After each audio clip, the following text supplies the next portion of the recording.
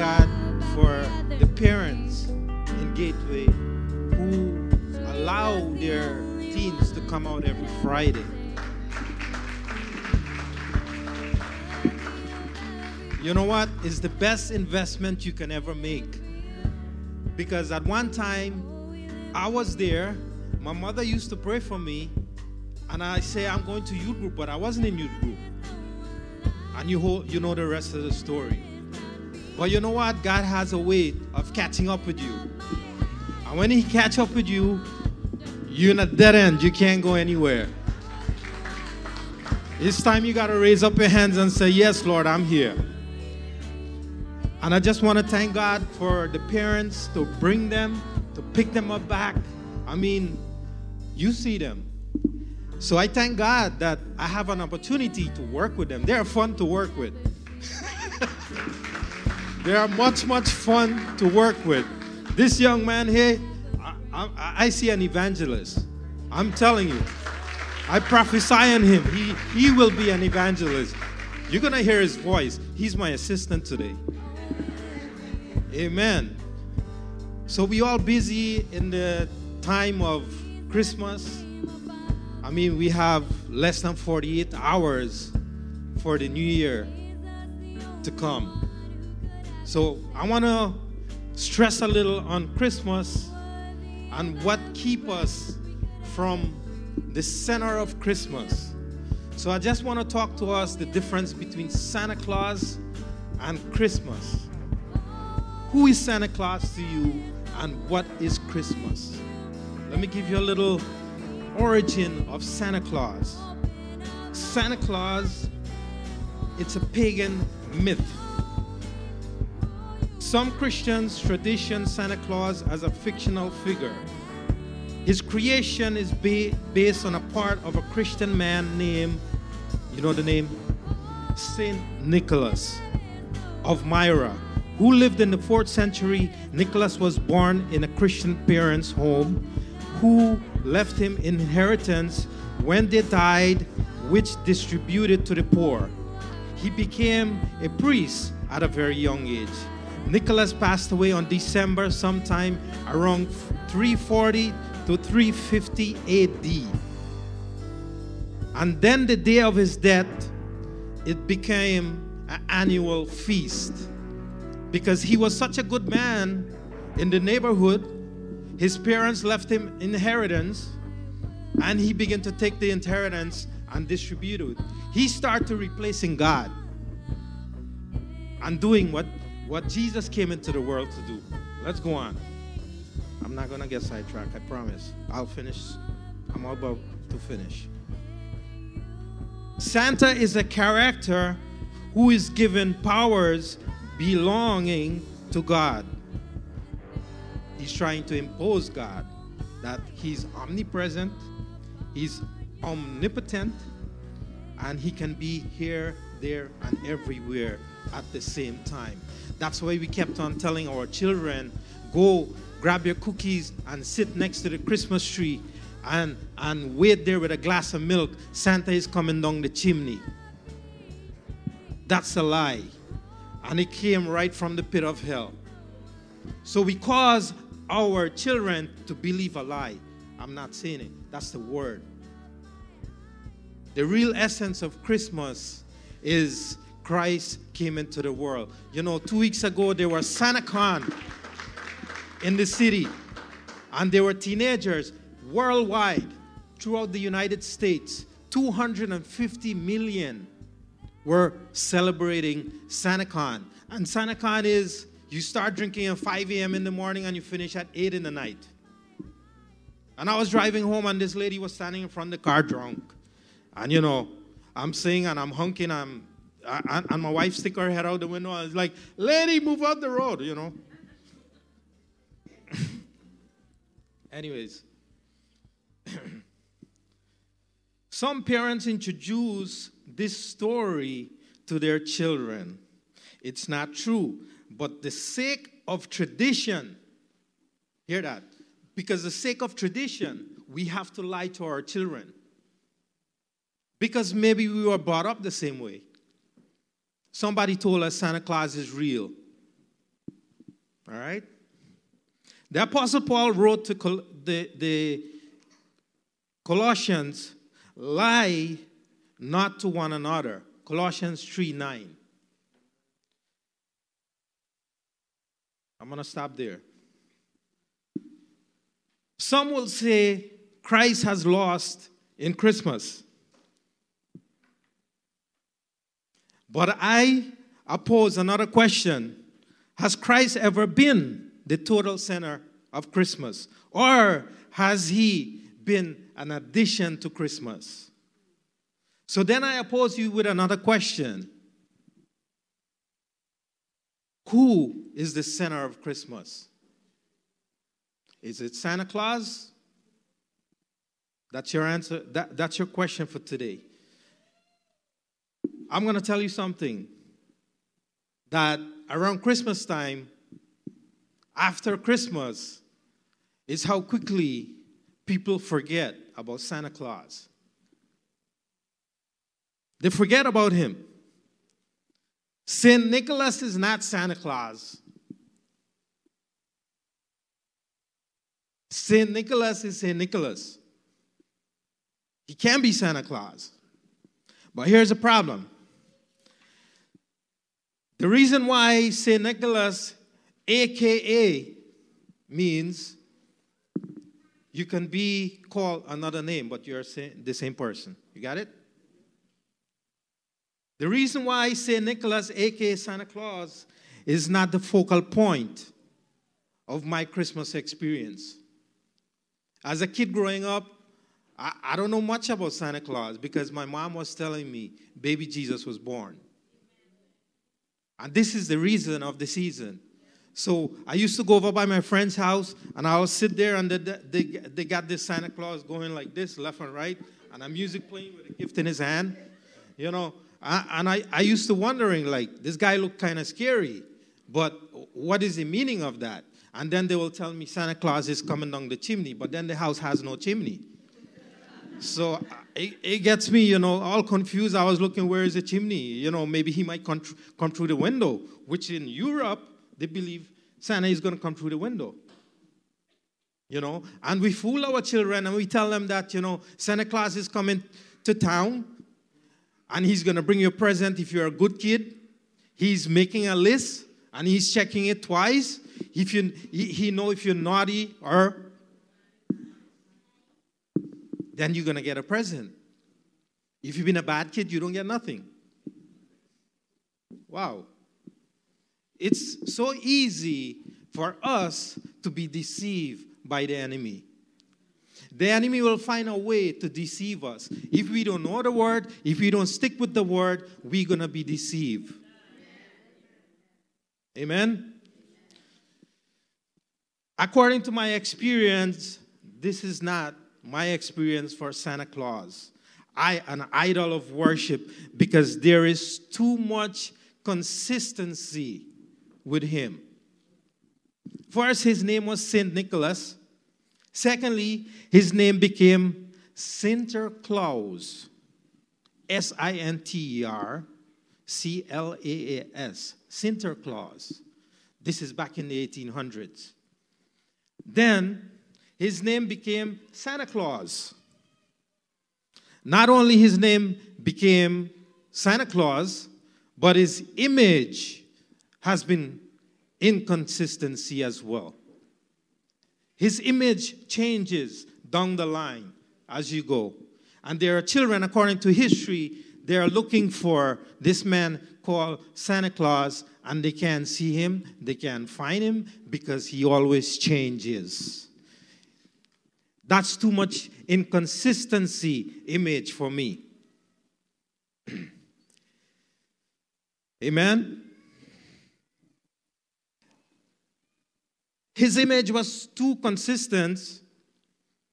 It's begun as an idol for the public and to our children. But I just want to share 3 points with you. Okay? Number one, he was a pagan sorcerer. Thank you, Simon. He was a pagan sorcerer. Secondly, he was a frightening node. He put on costumes. He didn't have the red and white thing that was going on now. Then he was a drunkard driven on a turkey sled in Turkey. The Turkish, not the turkey with the wings. Ancient Turkey is Sardis. Now it's Turkey. So the Turkish will use the sled for transportation back and forth on the Black Sea. Number 4, after Thomas Nash created in 1863, which is now what you see today, he is too much inconsistent to be worshipped. So the red and white guy that you see with the black boots walking around, he's not what you think. Who's watching this? I'm saying it just as it is. We got to speak the word. You speak the truth, and the truth will set you free.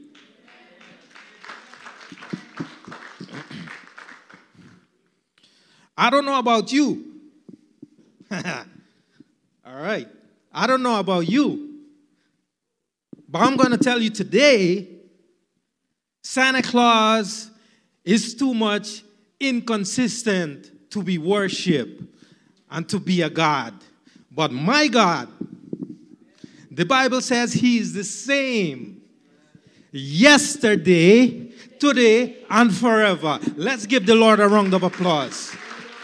He never changed. You could talk to him every day of the year. You can call on him anytime. I remember my mother used to sing a song, cradled me in a chair, and she said, Jesus is on the main line. Call him up and tell him what you want. Amen. I love that. Psalms 91-4, number 1. Lord, you have been our dwelling place throughout all generations. Before the mountains were born, or you brought forth the whole world. From everlasting to everlasting, you are God. You turn people back to dust, saying, return to dust, you mortals. 1,000 years in your sight are like a day that has just gone by, or like a watch in the night. Amen. Turn around and tell your neighbor. Tell your neighbor, I see him every day. Amen. Number 2. Psalms 145, 1-2. Hold on, wait, not yet. Sorry, my thing. You don't hear people talk about Santa unless it's Christmas. Around Christmas time, that's when you hear people talk about Santa Claus. The whole year, he's disappeared. But my God, I talk about him every single day. Oh, how good the Lord has been good to me. Oh, I count his blessing. Oh, how he been good to me and my family. How he been good. How he have been blessing me. You can call and you can talk to him every single day. You can talk about any time of the year, not only Christmas time. David says in Psalm 145, number 2. I will exalt you, my God the King. I will praise your name forever and ever. Every day I will praise you and extol your name forever and ever. Amen. Amen. Number 3. Psalms 139, 7-12. Wait. My point. Wait. Sorry. First time. Santa can be everywhere at the same time. He can be one place at one time with 2 on his lap taking a picture. Amen. Can somebody help me? But my Jesus can be here, there, and everywhere. The Bible says he's omnipresent. He is omnipresent. Psalm 145, number 3. Where can I go from your spirit? Where can I flee from your presence? If I go up to the heavens, you are there. If I make my bed in the depths, you are there. If I rise on the wings of the dawn, if I settle on the far side of the sea, even there your hand will guide me. Your right hand will hold me fast. If I say, surely the darkness will hide me, and the light become night around me. Even the darkness will not be dark to you. The night will shine like the day, for darkness is as light to you. Amen. Somebody shout amen. That's just a little bit I give to you. It's so much. I make 10 pages a note, but I cut it down to 4. All right. I just want to mess with your theology a little about gift giving. You know that Santa Claus has gifts to give you. But I'm going to tell you something. Everything that Santa Claus gives is temporary. It has a temporary substance to it, meaning that from time you open it, it's depreciated. But my God gives eternal gifts, because a temporary God gives temporary gifts. But my God is eternal. He gives eternal gifts. Somebody give him a round of applause.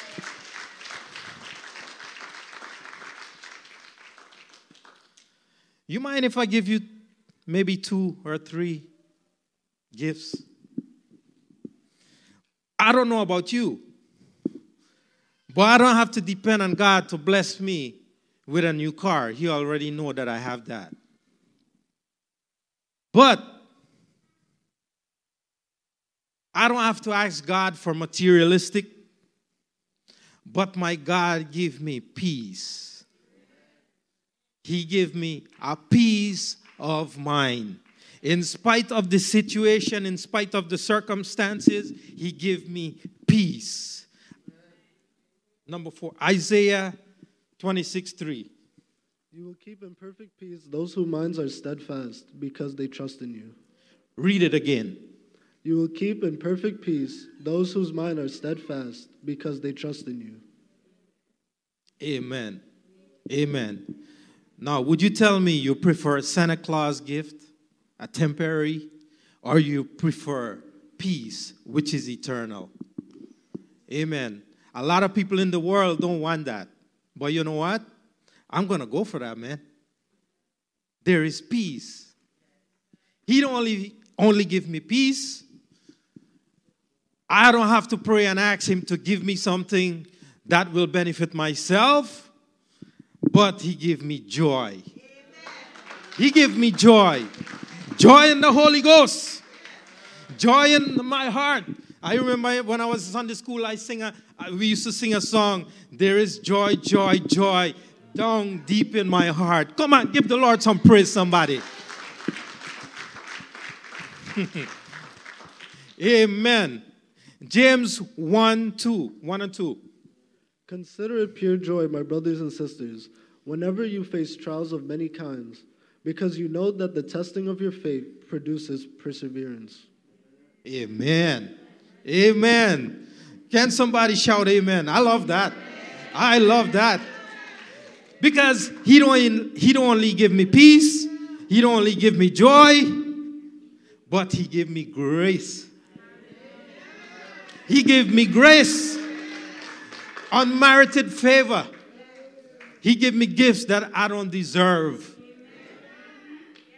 It's not temporary. It's eternal. He gave me grace. Getting what I don't deserve. 2 Corinthians 12:9.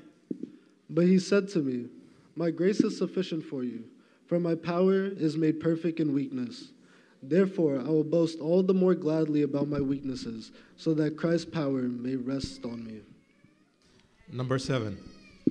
For it is by grace you have been saved, Amen. Through faith, and this is not from yourselves. It is the gift of God.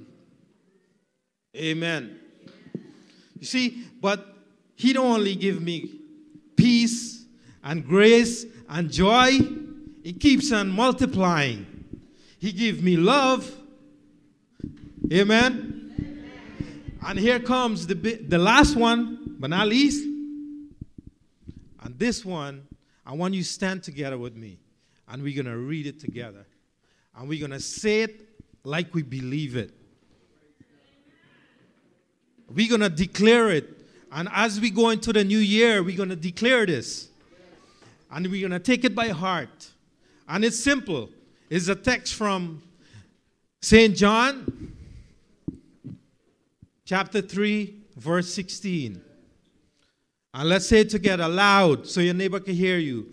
For God so loved the world that he gave his only begotten Son, that whosoever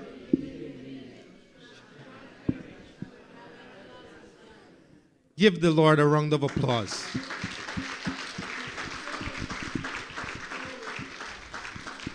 Amen. We want the world to know, and I'm going to close here. We want the world to know that Jesus is the center and the main focus of this season.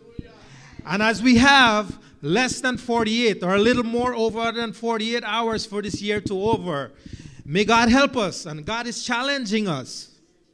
He's challenging us for us to go into the new year with new things in mind, with new callings, with new gifts, with the gifts that God had given unto us. May we use it effectively to build this body. Gateway is going to be a new beginning for next year. It's going to be a new beginning for you. It's going to be a new beginning for me. New things going to happen. Our commitment is going to be renewed. Amen.